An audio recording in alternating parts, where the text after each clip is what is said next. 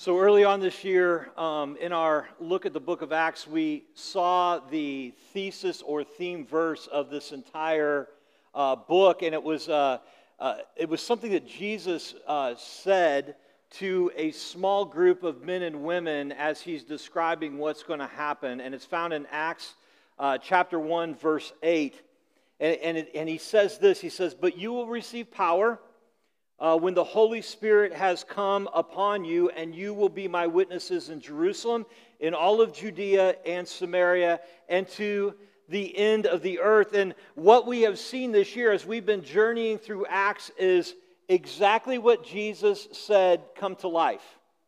This small group of men and women will become filled with the Holy Spirit, and through His leading and by His power, they've spread this message of who Jesus is and what He has done. We call this the good news or the gospel throughout most of the known world. And in the last several weeks, we've been following this small group of people led by this man named Paul that continues to spread this good news everywhere they went.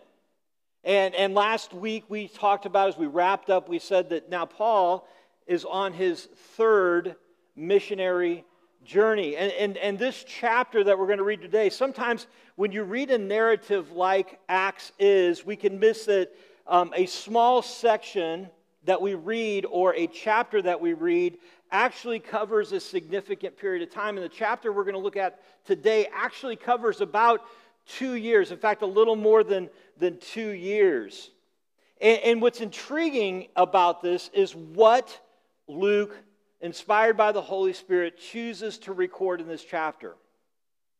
And I'm certain that so much more happened in the 2 years that Paul is in Ephesus. I mean, just think about your own life. Like if you, over the last 2 years, if you were asked to write down in just a few paragraphs your life encapsulated in 2 years, like what would you write? Like what would you write? But we know that when it comes to Scripture that there's something moving behind that. In 2 Timothy 3:16, Paul writes, he says, all Scripture, everything that we read in the Bible, all Scripture is breathed out by God and profitable for teaching, for reproof, for correction, and for training. And essentially what Paul is saying is God determines what is written, and He has a purpose for why it's there. And so the question becomes, today as we look through this chapter, what does God want us to see? And I think what we see as we read through these different events that Luke records, there's this common thread that kind of weaves through each of them. It's this message that says, Jesus is greater than. Visual aid. So we're going to see this morning in each of these events how Jesus is greater than. So let's dig in. Acts chapter 19, verse 1. If you are new with us this morning, we have Acts journals that we've been using. There should be one in the seat in front of you. If you don't have one of these, you're welcome to have it as our gift. Just take it with you. And you can take some notes in this as well if you want to. It's kind of a journal that you can follow along with. We're going to be on page 110 this morning. Acts 19, verse 1. And it happened while Apollos was at Corinth, Paul passed through the inland country and came to Ephesus. There he found some disciples, and he said to them, "Did you receive the Holy Spirit when you believed?" And they said, "No, we have not even heard that there is a Holy Spirit." And he said, "Into what then were you baptized?" They said, "Into John's baptism." And Paul said, "John baptized with the baptism of repentance, telling people to believe in the one who was yet to come after him, that is Jesus." On hearing this, they were baptized in the name of the Lord Jesus. And when Paul had laid his hands on them, the Holy Spirit came on them, and they began speaking in tongues and prophesying. There were about 12 men in all. And just like we saw last week, where Paul goes into this enormous city of Corinth, and he just happens to come across Aquila and Priscilla, who happen to be tent makers, and we know that's not coincidental, right? The Holy Spirit was leading him. Same thing here. Go into a city similarly sized to Corinth. Ephesus is a huge city, and he just happens to come across this group of disciples of John the Baptist who've not yet heard the complete story of who Jesus is. And Paul fills them in on what Jesus has done. And now the fact that the Holy Spirit is available. And what we see here is the first way that Jesus is greater, and it's this. Jesus is greater than John the Baptist. And you're like, wow, that's really insightful. Like, I'm glad I came this morning for this. You may be sitting here and thinking, oh, wow, that's awesome, because we don't sing songs to John the Baptist. We don't pray to John the Baptist. We don't hear a whole lot of messages about John the Baptist, and we certainly do not give our life to John the Baptist. So I think we can check this one off our list, right? But understand, for them, it's different. Like, for them, it was different. Like, John the Baptist had a huge following. Like, John the Baptist had a larger following than Jesus did during Jesus' earthly ministry. I mean, many, many, many people followed John the Baptist. And many thought that he was even greater than Elijah, like one of the greatest prophets in Israel's history. They believed that John the Baptist was greater. But Paul's message to this group is, you have to understand who John the Baptist was. John was simply a messenger that pointed people to Jesus. That was his role. So let me rephrase this into something that may be a little more relevant to our context here this morning. It's this, that Jesus is greater than our heroes. Jesus is greater than our heroes. Culturally, we are hero worshipers. I mean, think about it. Frequently we put people on a pedestal, and we live in the age of the cult of personality. We follow others on social media, and sometimes we determine our worth by the number of followers that we have. We have celebrities, we have sports goats, we have favorite musicians, TikTok sensations, politicians, people that we listen to, and sometimes we try to be like, and even hold influence over us. But let's be honest, we have this problem or this challenge in the church as well. This isn't new. Paul raises a concern with the church that we talked about last week in Corinth. He writes his first letter to them and addresses something that was super concerning to him. And he says this in 1 Corinthians chapter 1, verses 11 through 13, and then verse 17. He says this, For it has been reported to me by Chloe's people, this is one of the leaders in the Corinthian church, that there is quarreling among you, my brothers. What I mean is that each of you says, I follow Paul, or I follow Apollos, or I follow Cephas, which is another name for Peter, or I follow Christ. Is Christ divided? Was Paul crucified for you, or were you baptized into the name of Paul? For Christ did not send me to baptize, but to preach the gospel. In other words, the reason that Jesus is sent, the reason the Holy Spirit has me here is I am here to make Jesus famous, to make Jesus primary, for you to understand why Jesus came. It's all about him, and not with words of eloquent wisdom, lest the cross of Christ be emptied of his power. Let me suggest a couple of ways that I think that we see this in the church today. Here's the first way. I think sometimes when we read different stories of people in the Bible, and this can be our temptation even when we're reading through the book of Acts, that we can elevate people to super spiritual levels. Like, we can begin to even adore them. Need I say even worship them? Men like Peter and Paul, or David, or all of these different people that we realize when in reality they are simply people being used by God. It's God, and it's only God working in them and through them. And here's the danger when we elevate somebody that we read about in Scripture to a position that they never were intended to hold. Our attention, our affection gets drawn to them rather than to Jesus. And what happens is we begin to act almost like they did in Corinth. I follow Paul. I follow Apollos. Or worse, we can start to see them as some sort of conduit through which we have a relationship with God. But because of what Jesus has done, Our relationship is directly with God and not through some third party. I mean, think about it this way. How weird would it have been, especially for my wife, like when we started dating, like if all of my connection with her was through her best friend. Like, hey, every time I talk to her, I just talk to her best friend and tell her to relay.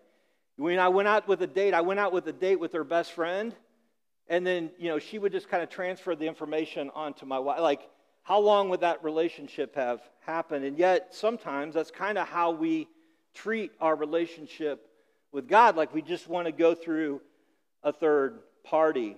But there's another danger in this as well, and that is the fact that we can see the men and women in Scripture, and we can put them in a place, like we can elevate them to a status that they never really intended to hold.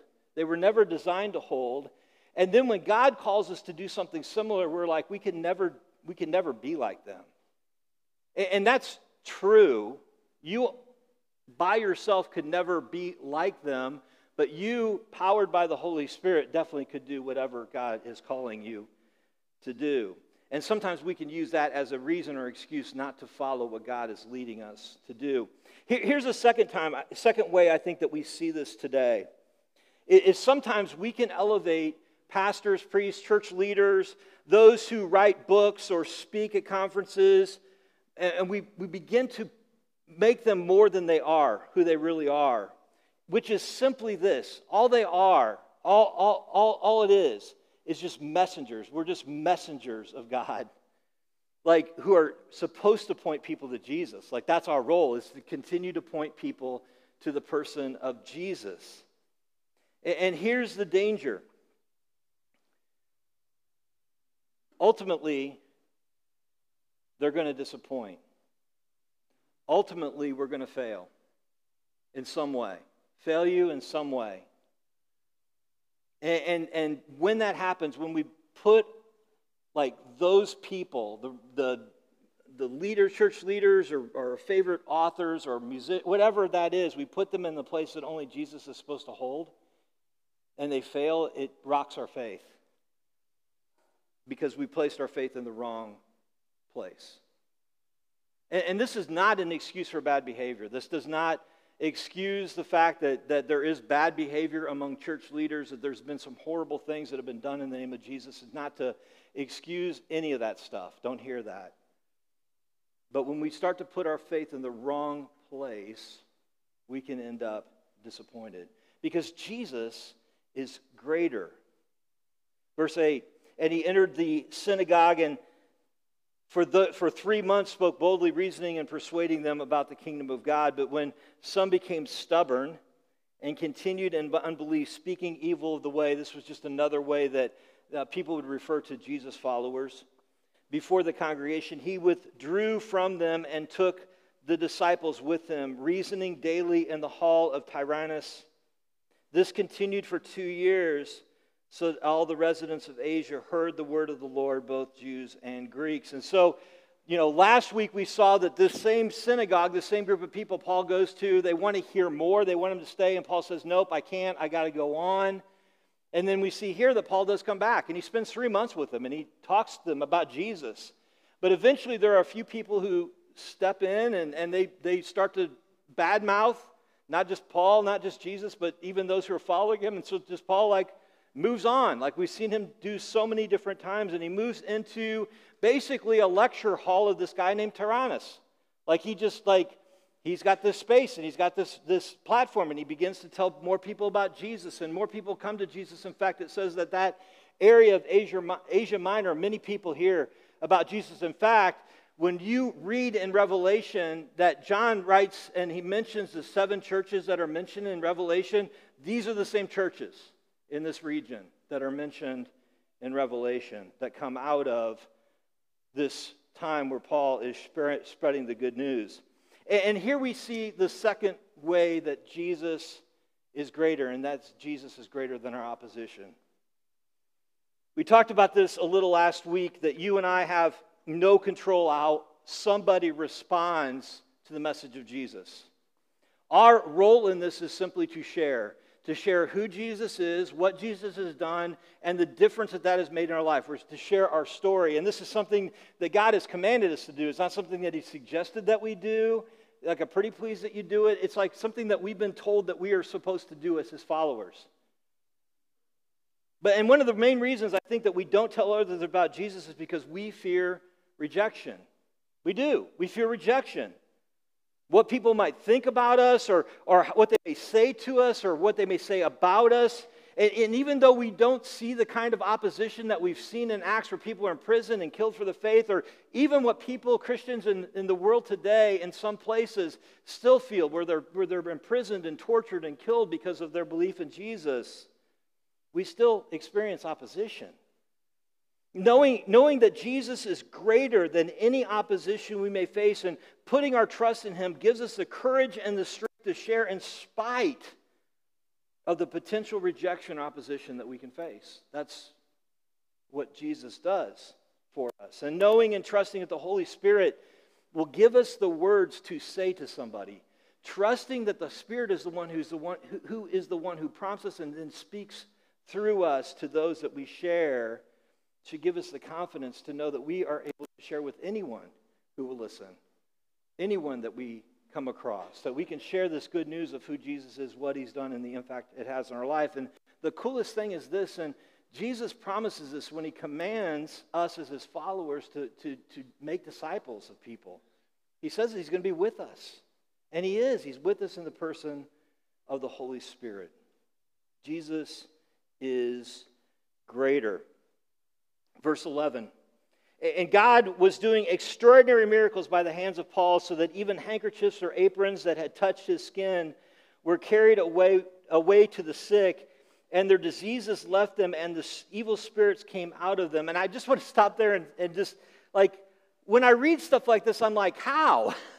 How did they know this? Like, how did they discover this? Like, was somebody that had some kind of an ailment that was cleaning up after Paul and picked it up, and then they were healed, and like, whoa, there's some magic in this. Like, there's some power in this. I don't know. I just digress. Then some of the itinerant Jewish exorcists undertook to invoke the name of the Lord Jesus over those who had evil spirits. And I love this saying, I adjure you by the name of Jesus, whom Paul proclaims. And then Luke gives us a specific example of how this went so wrong. 7 sons of a Jewish high priest named Sceva were doing this. They were trying to exorcise a demon or an evil spirit based upon Paul's relationship with Jesus.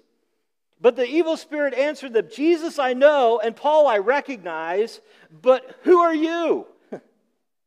And the man in whom was the evil spirit leaped on them, mastered all of them, and overpowered them. So they fled out of the house, naked and wounded.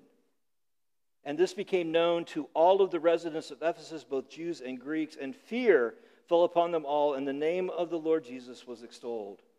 And many of those who were now believers came, confessing and divulging their practices. They came and just taught, they just shared what they had been doing.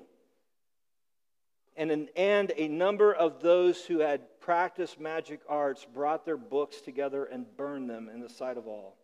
And they counted the value of all of them and found it came to 50,000 pieces of silver. That's a drachma.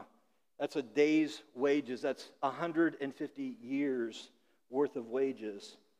So the word of the Lord continued to increase and prevail mightily. Here is a group of people who are trying to have the power of God that we have seen demonstrated through Paul without the actual connection or relationship with God through Jesus. They are trying to face an enemy alone. And this is the third way that we see Jesus is greater. Jesus is greater than the powers of this world. Jesus is greater than the powers of this world. Paul will write to this church that he's in Ephesus, and talk about the fact that there is an enemy. There is an enemy that we face. And he writes in Ephesians 6:12, he says, for our struggle is not against flesh and blood, but against the rulers, against the authorities, against the powers of this dark world, and against the spiritual forces of evil in the heavenly realms. In other words, the battle that we fight is not against each other. think that's so important that we understand. It's not against other people. The battle is a spiritual battle. There's an enemy that's at war with us that wants to destroy all the things that God has made. But we have this really cool assurance that we find in 1 John 4:4b. For he who is in you, that would be the Holy Spirit, for he who is in you is greater than he that is in the world, the enemy. The message of the gospel is that Jesus has conquered sin. That's the message of the gospel, that Jesus has conquered sin. But what the evil one does, what Satan does, is continually tries to leverage sin against us.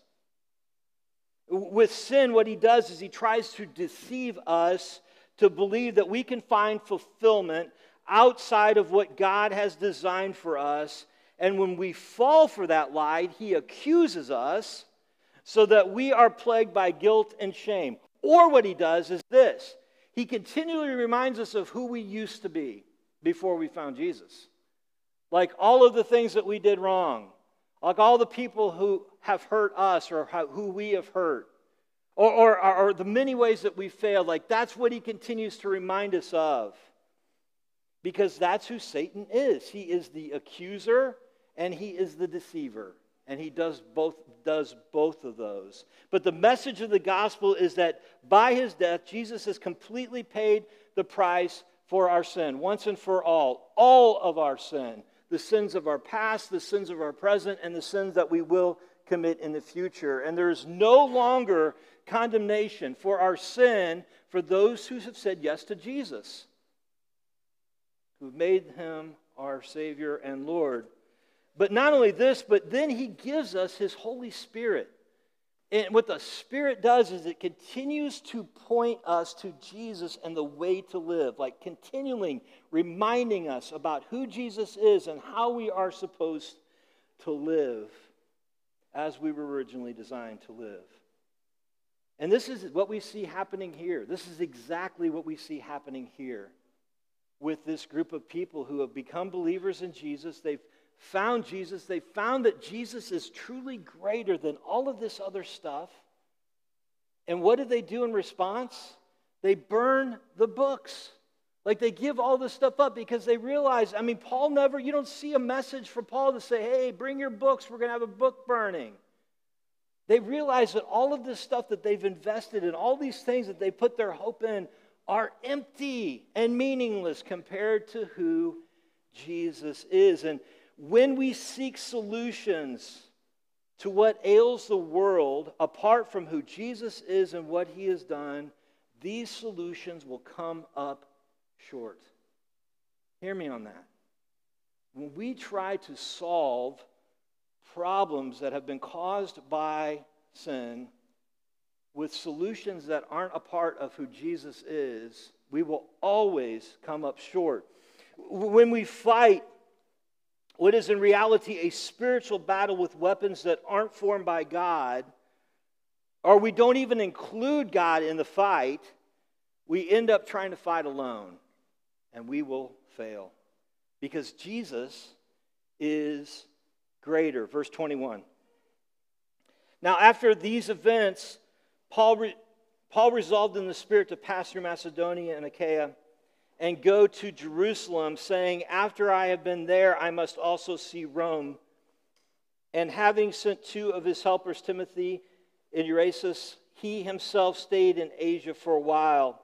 And it's like Paul just kind of does this little aside and just kind of gives us some insight into what the Spirit is doing in Paul's life, like what's coming next. And then he continues on in this narrative, verse 23.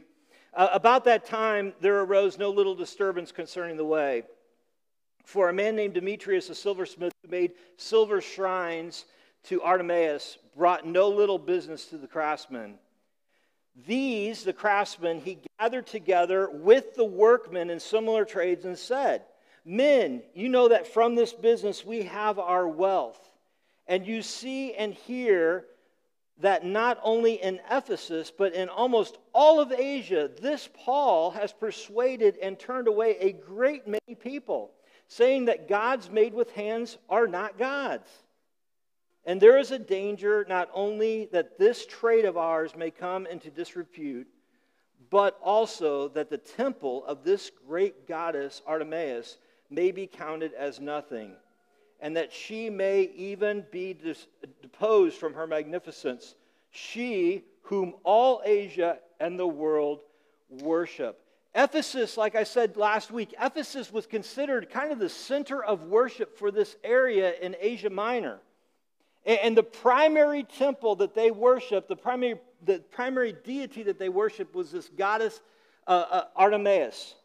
And in fact, the temple that they built in Ephesus was considered one of the 7 wonders of the ancient world, and pilgrims from all across that region and even other parts of the world would come to worship Artemis there. However, as we see here, the message of the gospel is having such an impact. What the Holy Spirit is doing is having such an impact, it is wrecking the idol market. I mean, it's wrecking it. And not only just affecting the idol market, but it's also beginning to affect temple worship of Artemis. I mean, how did this happen?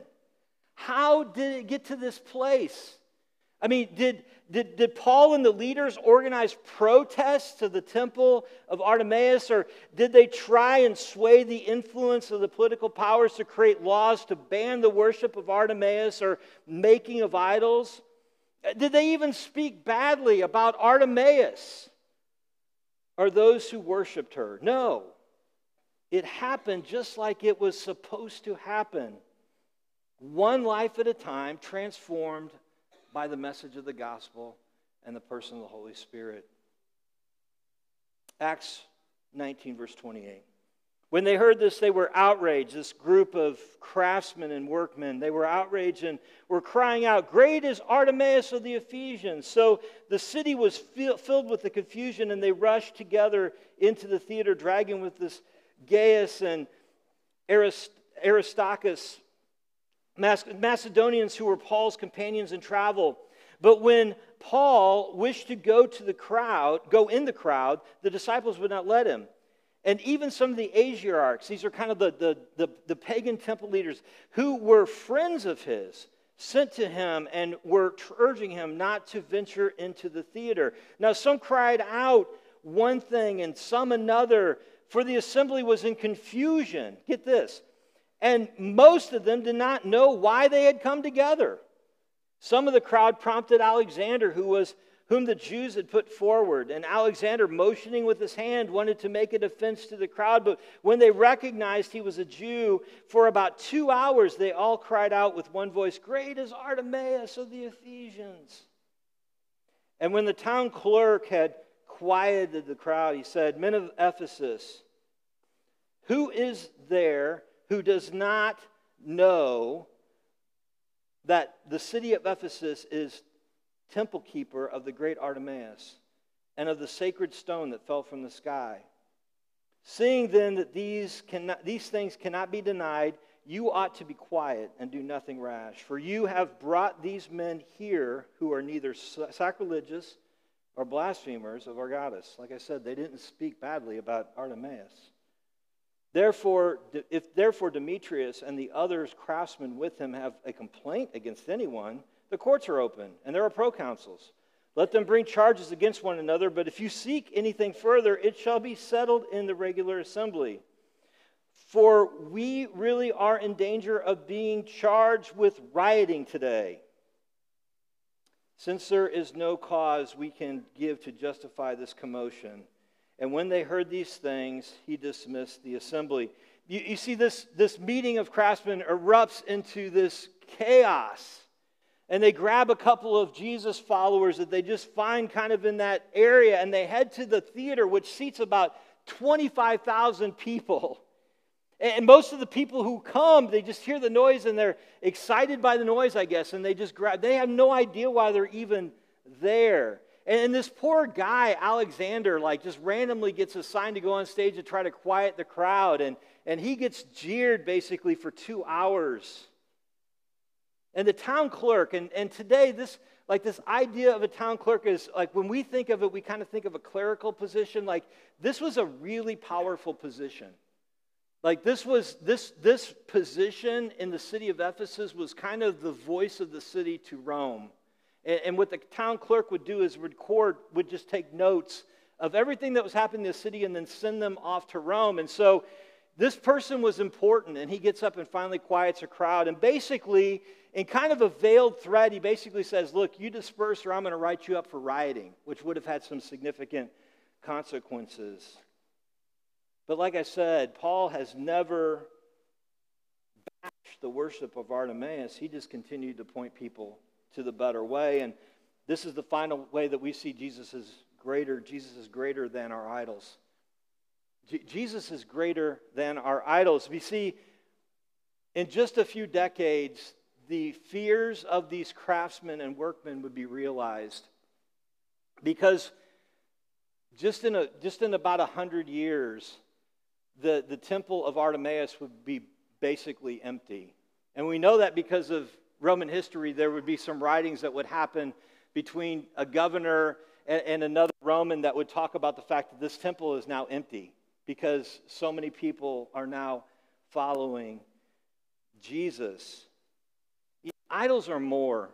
Idols are more than small images. They're more than large statues. They're more than that. It's really anything or anyone that we put in place of God, the place that God is intended to hold in our lives. That's what an idol is. And we still have idols in our lives today. What we do is we try to find in people and things what we are only supposed to find in the person of Jesus. With people and things, they just cannot carry the weight of our hope. Only Jesus can carry the weight of our hope. People and things can never rescue us from our condition, from our sin. Only Jesus can do that. And people and things will disappoint us, and they will fail us. They will break. They're temporary, but Jesus never fails. He will never fade. He will never leave us. He is eternal. And anytime we put our hope in someone or something other than Jesus, we're going to be disappointed. Anytime we try and find fulfillment in someone or something other than Jesus, we're going to find ourselves empty. Anytime someone or something takes over priority in our lives, we will find ourselves chasing the wind. See, Jesus is greater than our idols. And Jesus is greater than our heroes. Those that we sometimes elevate to places that we should never elevate in the first place. And Jesus is greater than any kind of opposition or challenge that we may face. And Jesus is greater than the enemy who seeks to destroy us. And Jesus is greater than the people and things we try to find our ultimate fulfillment in. Jesus is greater. Let's pray.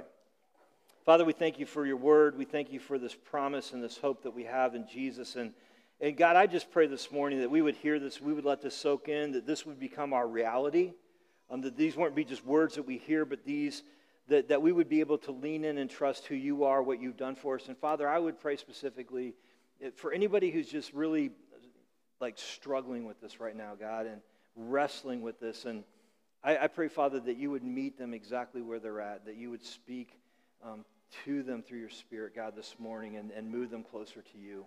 And Father, it's in Jesus' name I pray these things. Amen.